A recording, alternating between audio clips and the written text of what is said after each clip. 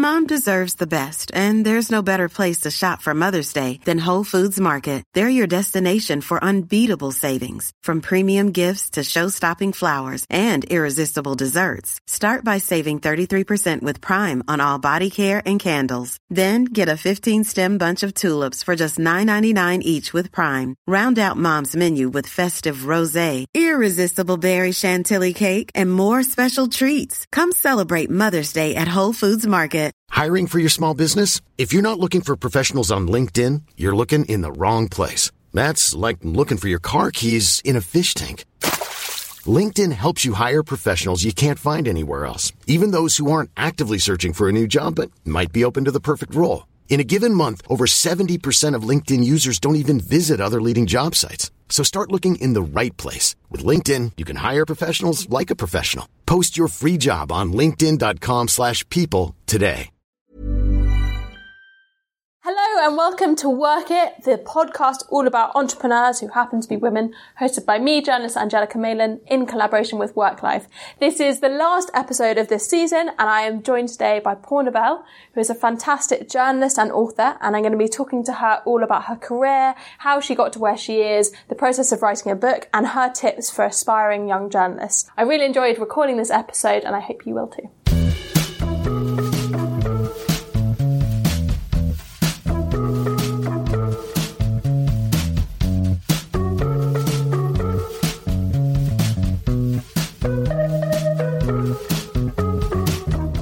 I'm joined today by Poorna Bell. Thank you so much for joining me. Can you tell me a little bit about your career? So you're a journalist and an author. Can you tell me about your career and how you got to where you are now?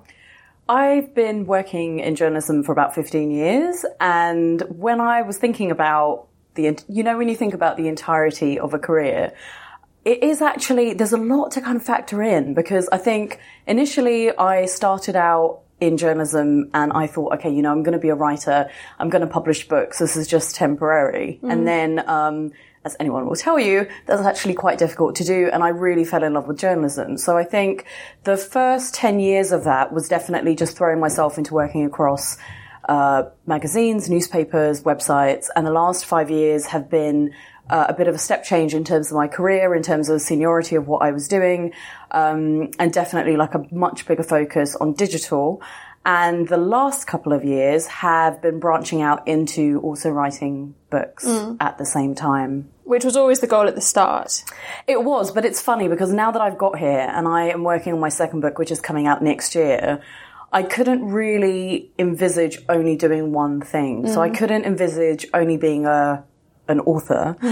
Journalism, I think, is a massive part of what feeds into me being an author and just keeps things quite current and quite moving. And as much as I love writing books, it's a very solitary, insular practice. So, yeah, I think it's probably healthier that I keep both in my life. To have all those plates spinning and different experiences. You must have seen a lot of change in the magazine and journalism industry in the time that you've been working as a journalist. Did you start doing more print work? So I started out in print. So that would have been, oh my God, I'm giving my age away. This would have been in 2002. So straight when I came out of university. And at that point, digital wasn't really it wasn't an option. You didn't have social media. So I went straight into a local newspaper and then transitioned into magazines. And it was not even a monthly magazine, it was a quarterly. So the lead times were particularly long. And then did that for about 3 or 4 years, but realized that it was quite a niche magazine. So it was a magazine that looked at Asian communities and women and bridal wear, which is, fairly niche. And especially back then when you didn't really have representation as much in the entertainment industry as you do now. And I just decided that I needed to kind of expand my skill set and work in mainstream journalism. So I made the transition into papers again.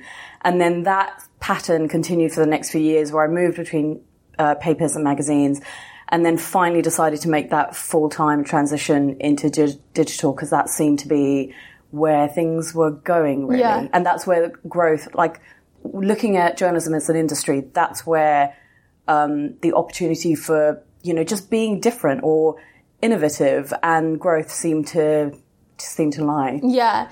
Did you find that transition from a more niche magazines to mainstream difficult? Was it okay finding a job in the mainstream media more? Well, I had actually decided to go freelance. So at the time, it was a combination of a friend that I knew who I worked with at this magazine, knew a mate who worked at this newspaper, and basically said, why don't you just meet him for a coffee? And I'd already handed my notice in and had decided that, I just couldn't do that job any longer.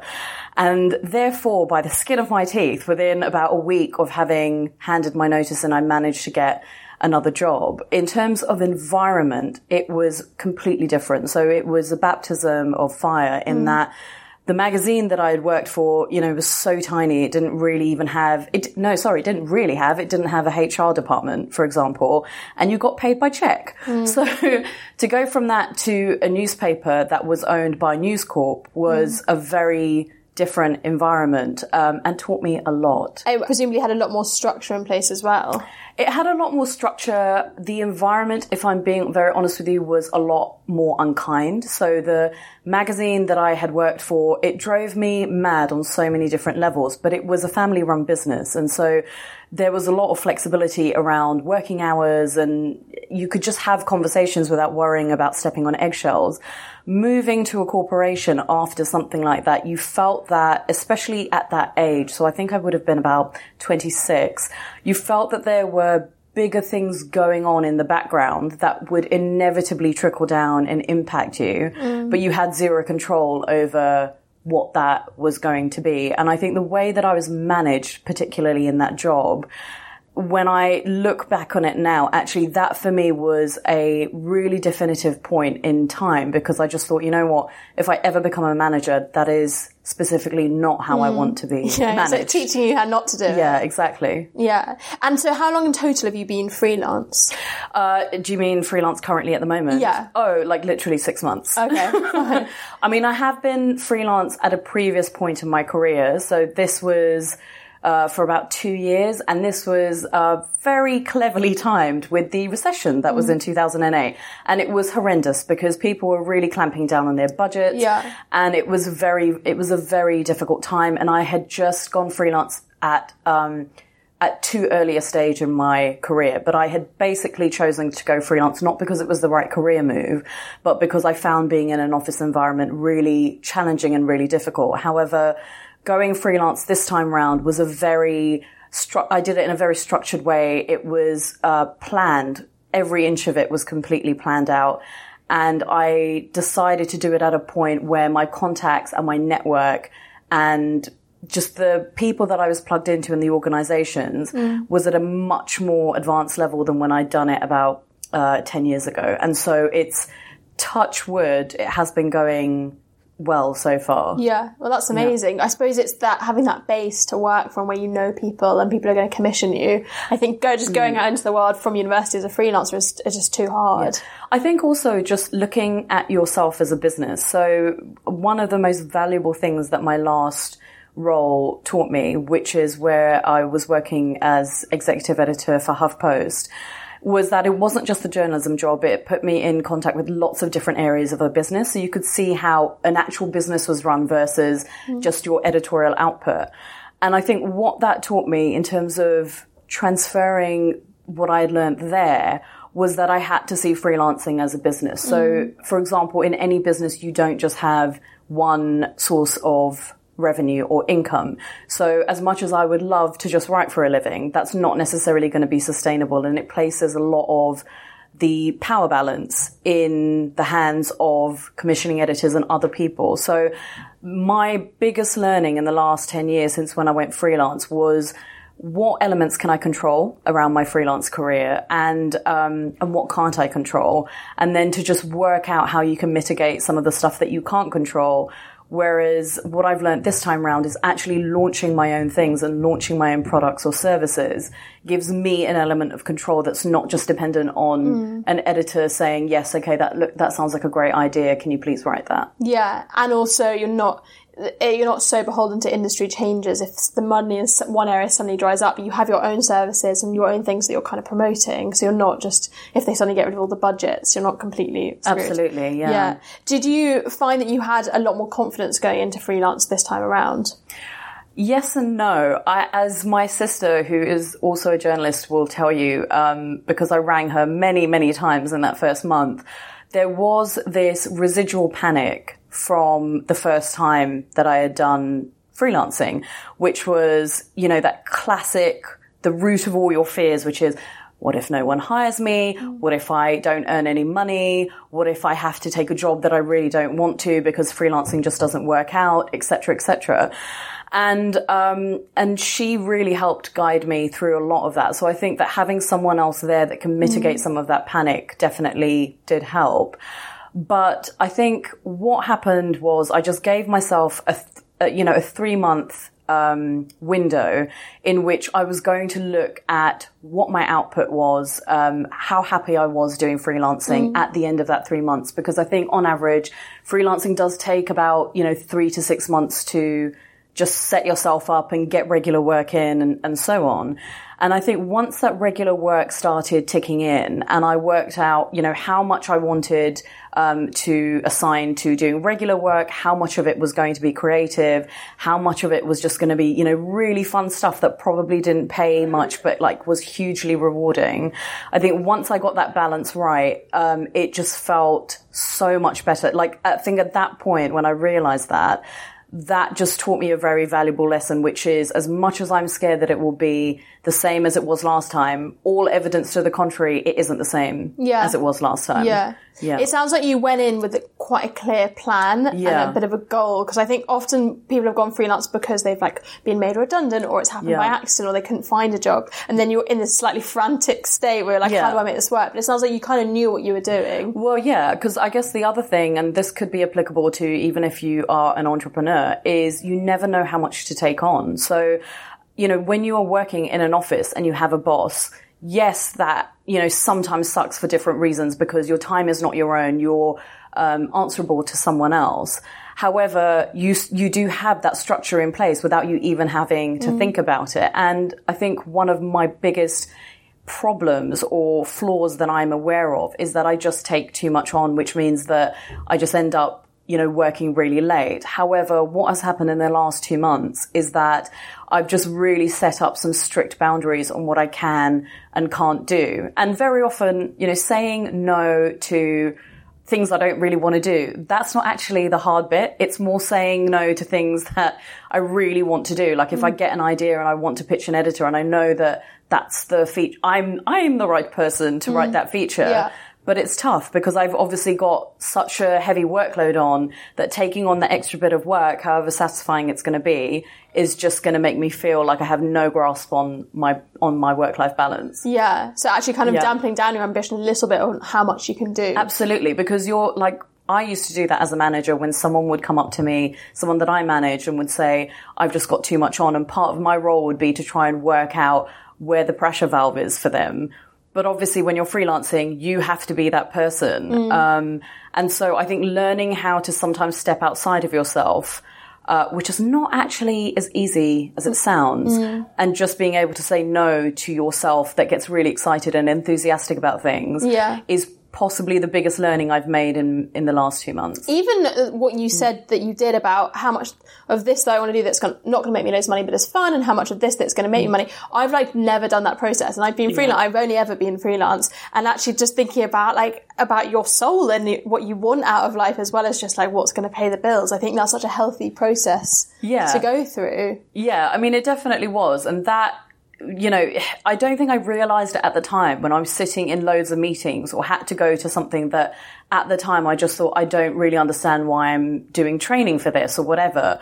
But it has really taught me the value of if you work for a company and training is being offered, and just take it, because you have no idea that further down the line, it's actually just going to kick in when you really need it in a situation where you just could never have anticipated, that it would. Because one massive thing that I used to do was forward planning. So where are you going to be in things like, your Q1, Q2, and what is your next financial year going to look like? Now, I'm already trying to think of where I'm going to be next at the next tax year, next April, and what that will allow me to do in terms of, does it mean that I can take someone on, part-time, or does it mean that I can expand in different ways? And I think even if I don't end up doing it, I think it just gives me a really good goal to work towards, because I think otherwise you end up, and this does seep into your creativity, unfortunately, stagnating slightly. And I think no business ever goes through year after year after year of not thinking about growth or not thinking about change.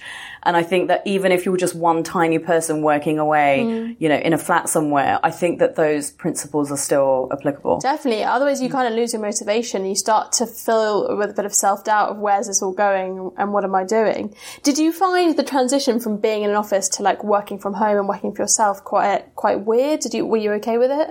I was actually anticipating that I would find it weird, but I actually really love it. I think it's a combination that anyone who has been to my home, and I don't think I'm biased by saying this, but I love my home, and it's not even, what the type of cushions are in there or what it looks like. It's just got an atmosphere that's very, very calming. And the minute I kind of go through that door, it just feels like I'm in a completely different space. And at first I was a bit worried that if I also was working from there, that would maybe change the space. But actually all it means is that I'm doing my work in a space that I find incredibly nurturing. Having said that, as wonderful as it is, I can't spend 5 days working in there straight, because it's just not particularly healthy for me. So what I said to myself was that a couple of days a week, I will schedule meetings, or I'll at least do half days in town. And when I say in town, I live near Twickenham. So it's, a bit of a schlep in. But it's great because it means that I'm not necessarily working directly in the environment of my flat. And I'm also actually interacting with, I always sound like such a hermit when I say this, with human beings. Yeah. But it does mean that creates a really good balance. So as ridiculous as it sounds, when I now, at the end of my working day today, when I get home, I'm going to be really glad that I'm home again. Just stepping out of it to come back in. And I find I end up spending a lot of time when I work from home fussing around my flat, because I can't sit down to work until that's sorted and I've unloaded the dishwasher and everything. I spend half my morning just tidying so I can sit down and work. And I do. It's hard. I do exactly the same, but I think that there is something really therapeutic about doing that. And I think it just definitely, if I know that there is a sink full of dishes, I just know it's there. And so I'll just go and take care of it. But I think that is the same with, if you think about, working in an office, I really wouldn't want to sit at my desk surrounded by lots of different cups or bowls or whatever. So I think that that's just part of your daily maintenance. But generally, I love working in offices. I know some people absolutely hate it. And I do love it primarily because of the people that are in there. And I think that there is a dynamic and an interaction that you just don't get when you're working from home. However, I also know that I'm about 50% more productive working at home than I ever was in an office, especially like the majority of our offices these days are open plan offices, which is just with like bizarre. An office playlist and because coffee mornings. It's not a productive. I think the most recent data around it is that it shows that open plan offices are not a productive way to work, but I don't think that's going to change anytime soon, unfortunately. Have you found anything else that's helped your productivity working for yourself? I think that taking myself off for a break in the afternoon. So I was very bad at doing this in an office in terms of having a lunch break, and I'd always be running around or doing something. And I'm even worse with that when I'm working from home, especially if I've got, quite a full workload to get through. But what I've discovered is I have to just force myself to do it. I have to, about maybe 1 o'clock in the afternoon, just put a podcast on and just go for a walk I've got this massive park near my house. And even though for the first 10 minutes, my brain is just in an overload and I'm just thinking, oh my God, I need to get back. There's so much work to do. What the hell are you doing going for a walk at this, time of day? But by the time I've come back, there is just something really meditative about going for a walk where I'm not checking Instagram or Twitter or checking my emails, and I can just come back to it and be far more productive than had I just thought, I'm just gonna plow through. Yeah. So I think that it sounds counterintuitive to take time off But actually, I find that it's very helpful. Yeah. How long would you take for your walk? I would probably say an hour. I don't really feel comfortable, especially if I've got a lot of work on.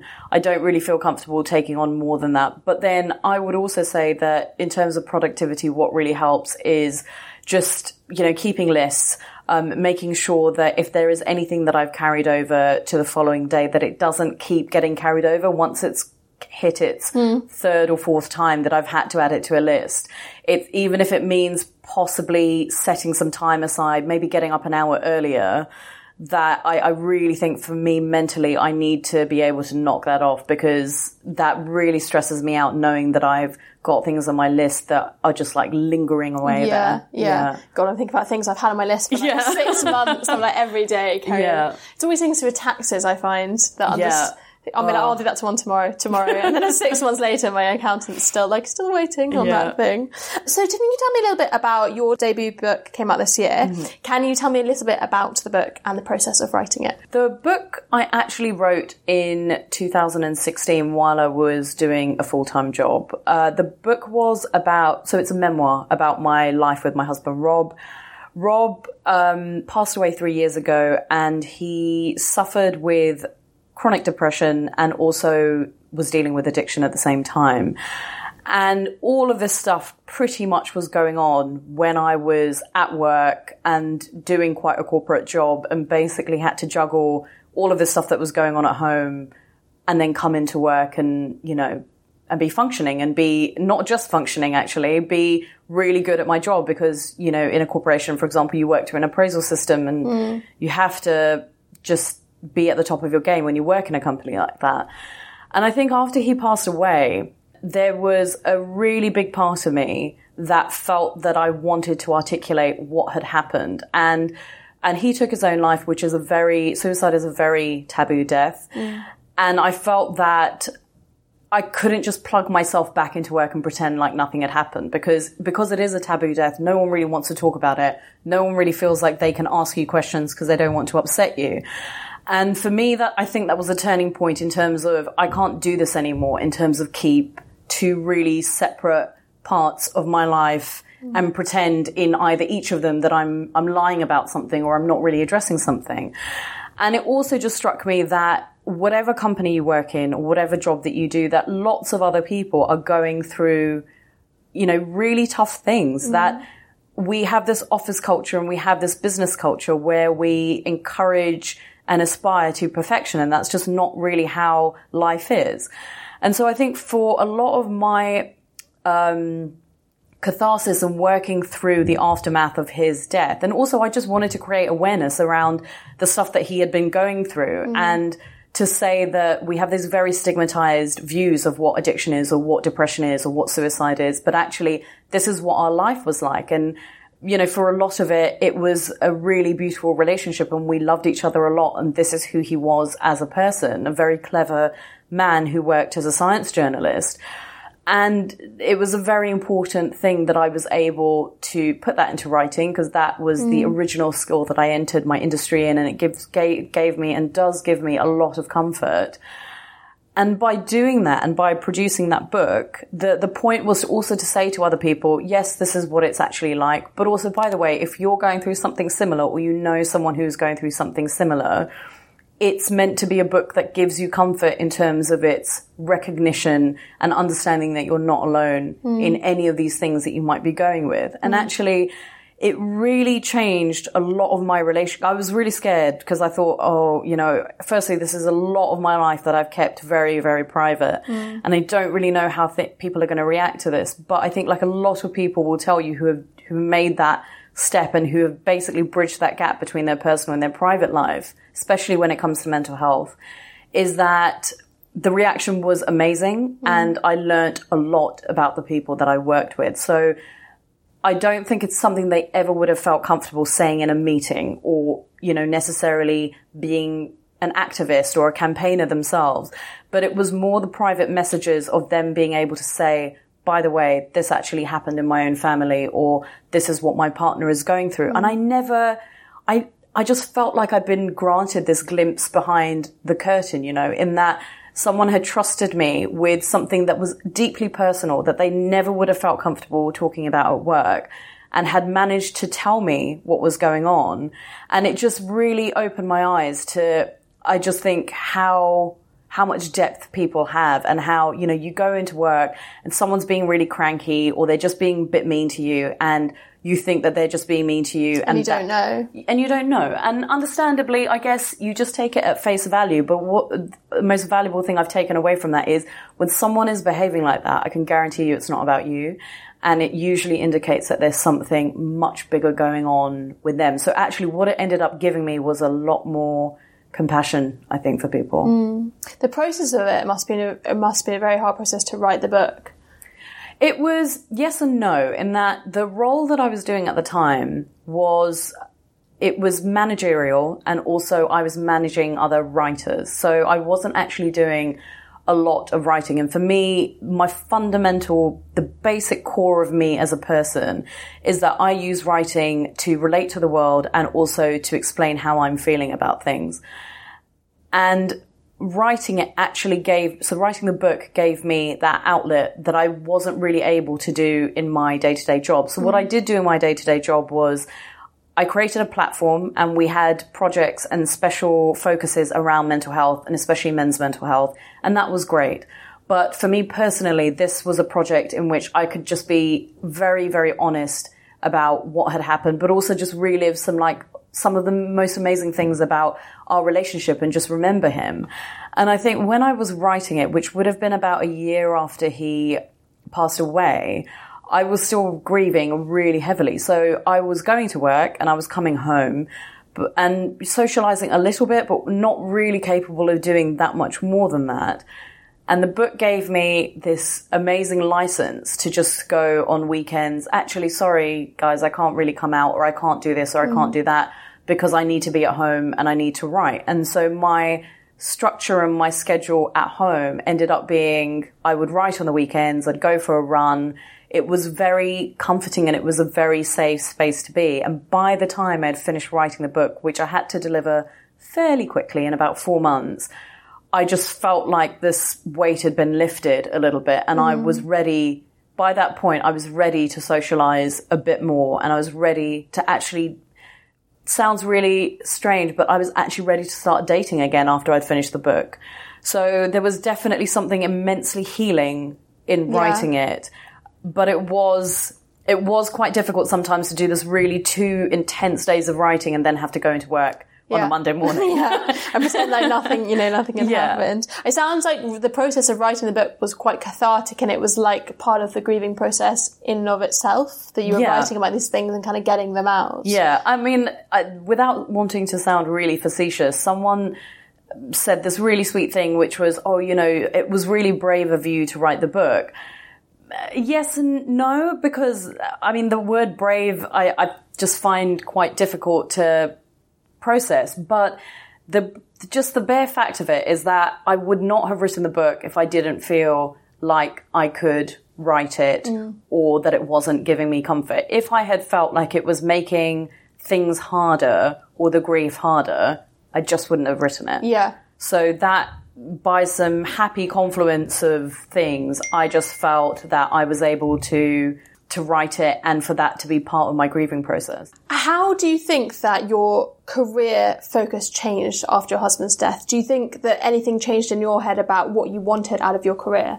I think that it wasn't so much that things changed, because I know that some people, when they go through a bereavement, decide to either not go back to work again or just completely change their careers. And for me, going to work, and I went to work fairly soon after the funeral. This would have been about 2.5 weeks, I think. And I didn't realize at the time that sometimes people take months to go back, but it just felt right, and it felt better than being at home. So I figured out that working and being at work gave me a sense of structure, and it was a sense of comfort that I really needed at a time when everything in my personal life was so messy. I think that if his death affected anything, it was that it's given me a much clearer understanding or an idea of what I want and what's working for me. So, for example, I know that I will never be the type of person again who will do a job where I'm deeply unhappy in it and I don't do anything to change that or to change that circumstance.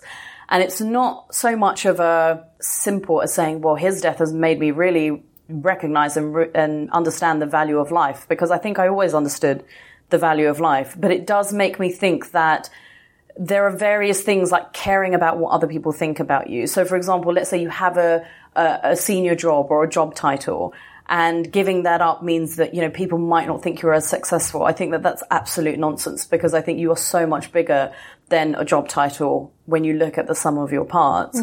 So I think that it's given me a very clear compass of the direction that I want to go in. And whether or not it came about as a result of his death, I could tell you instinctively things that I do and don't want to get involved in. And I don't even think my own mother could make me do something that I really don't want to do. I think I know myself very well now after his passing.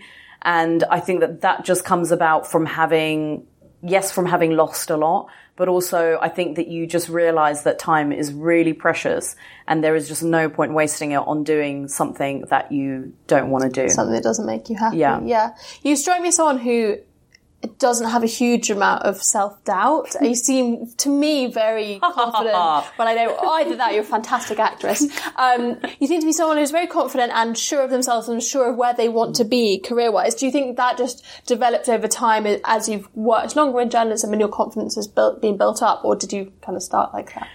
So I did not start like that. I can definitely say that I did not start like that. And also that's very kind of you. But like everyone else, trust me, there are definite moments of self-doubt. But I would say that compared to when I was in my 20s, they are far and fewer in between, because I just have more, literally by virtue of being older, I have more experience to rely upon. However, the defining moment for me, which I would always recommend to other people, is when my career underwent a step change in 2014, and I went from working as a lifestyle editor for HuffPost to basically being deputy editor for the site, which was a leadership role. I was the most senior woman for Huffington Post, and that to me, really at the time, I just remember thinking, oh my God, this is just too much and I don't know how to do the job and so on. But I had an amazing boss and I had an amazing mentor. So Arianna Huffington was the one that gave me the promotion. Now, looking back on that, what that job taught me was actually confidence. So in terms of not just blagging it, but asking for help. So if you didn't know how to do something, asking for help, taking every ounce of training that you could possibly take, but also going into a leadership role does for you really is that you have to be confident when you are in a meeting or when you are leading a team, because there are lots of people looking to you to make a decision or have a calm head when people are stressing out. And I think now, looking back on it, to answer your question about self-doubt, is that it's not so much that I think I will never get things wrong, because of course I get things wrong, on a daily, if not weekly basis. But I think that the thing about it is about how you own that. So it's understanding and learning from when you get things wrong, rather than blaming someone else for the thing that didn't work out. And also just understanding that if you have managed to do something before, you can do it again. And for me, a really important part of that is to write down some of the things that I am really proud of, some of the things that I almost when I look back on it, I can't believe that I did it. But by proof of me having done it, it should tell me that I can go into lots of other situations. So you wrote a book. I mean, that's huge. That's a massive thing. I've been trying to write one a million times over, and you get past a certain word count. Even that in itself is enough. I would be able to retire and be like, I'm done. I'm so happy. Yeah. I mean, even that, when I look back on it, and I just think, because the second book I had a much longer deadline, and I remember freaking out, round about the second month or third month of writing it, thinking there is no way I'm ever going to be able to finish it in time for the delivery date.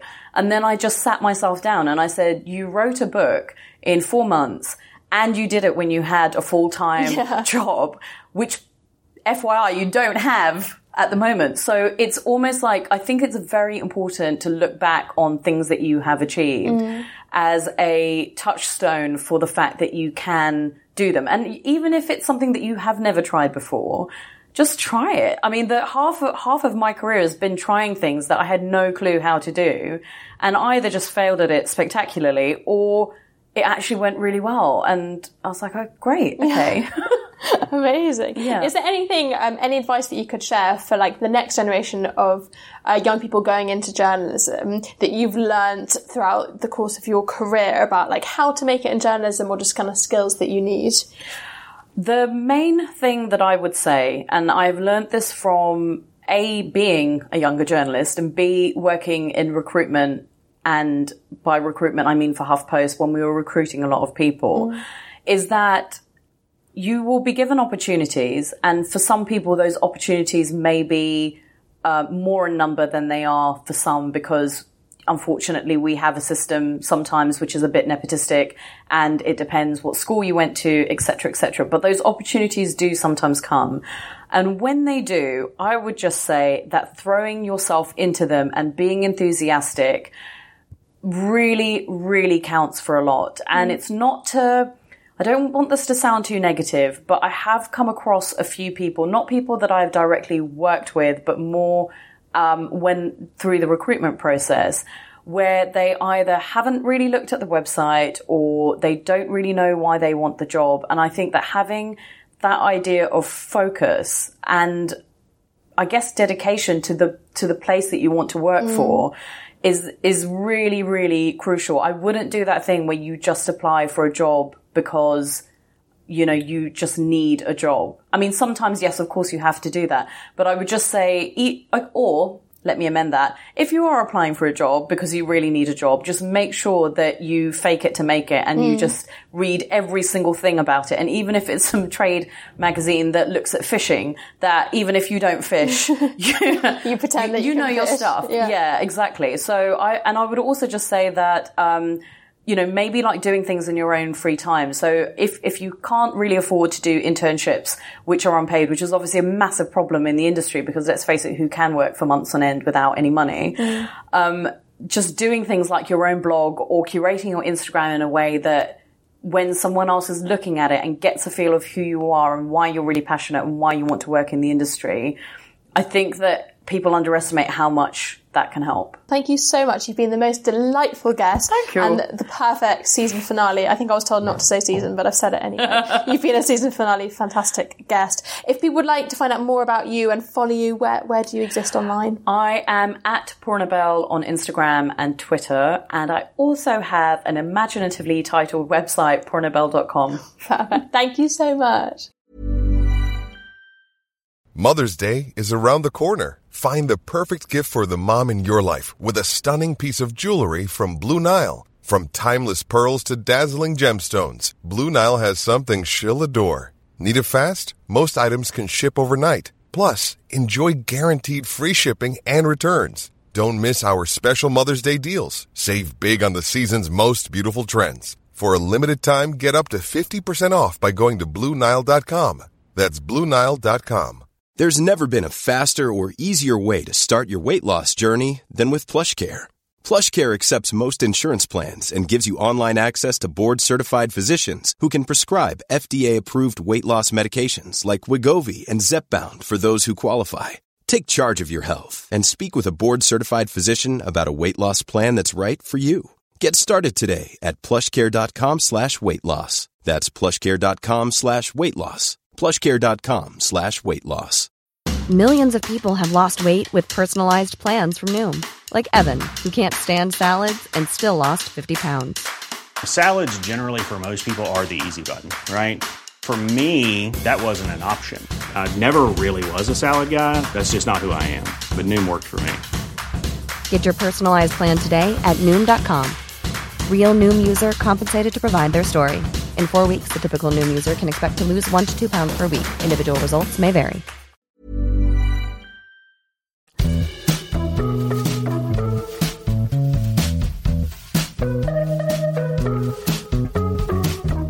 Thank Thank you so much for listening. I hope you enjoyed this episode. Don't forget to subscribe, rate and review so more people can find the show.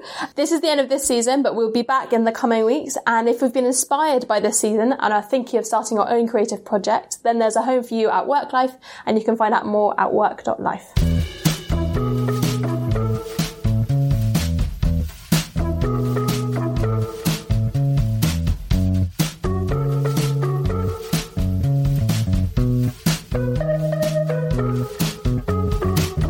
This has been a Candy Store production for Work Life, hosted by Angelica Malin and produced by Van Connor. T-shirt weather by Poddington Bear appears under Creative Commons 3.0, with podcast recording facilities in partnership with Work Life. Visit work.life for more information, and you can find us at candystoreproductions.co.uk. Want flexibility? Take yoga. Want flexibility with your health insurance? Check out United Healthcare Insurance Plans. Underwritten by Golden Rule Insurance Company, they offer flexible, budget-friendly medical, dental, and vision coverage that may be right for you. More at uh1.com. Planning for your next trip? Elevate your travel style with Quince. Quince has all the jet-setting essentials you'll want for your next getaway, like European linen, premium luggage options, buttery soft Italian leather bags, and so much more. And is all priced at 50 to 80% less than similar brands. Plus, Quince only works with factories that use safe and ethical manufacturing practices. Pack your bags with high-quality essentials you'll be wearing for vacations to come with Quince. Go to quince.com/pack for free shipping and 365-day returns.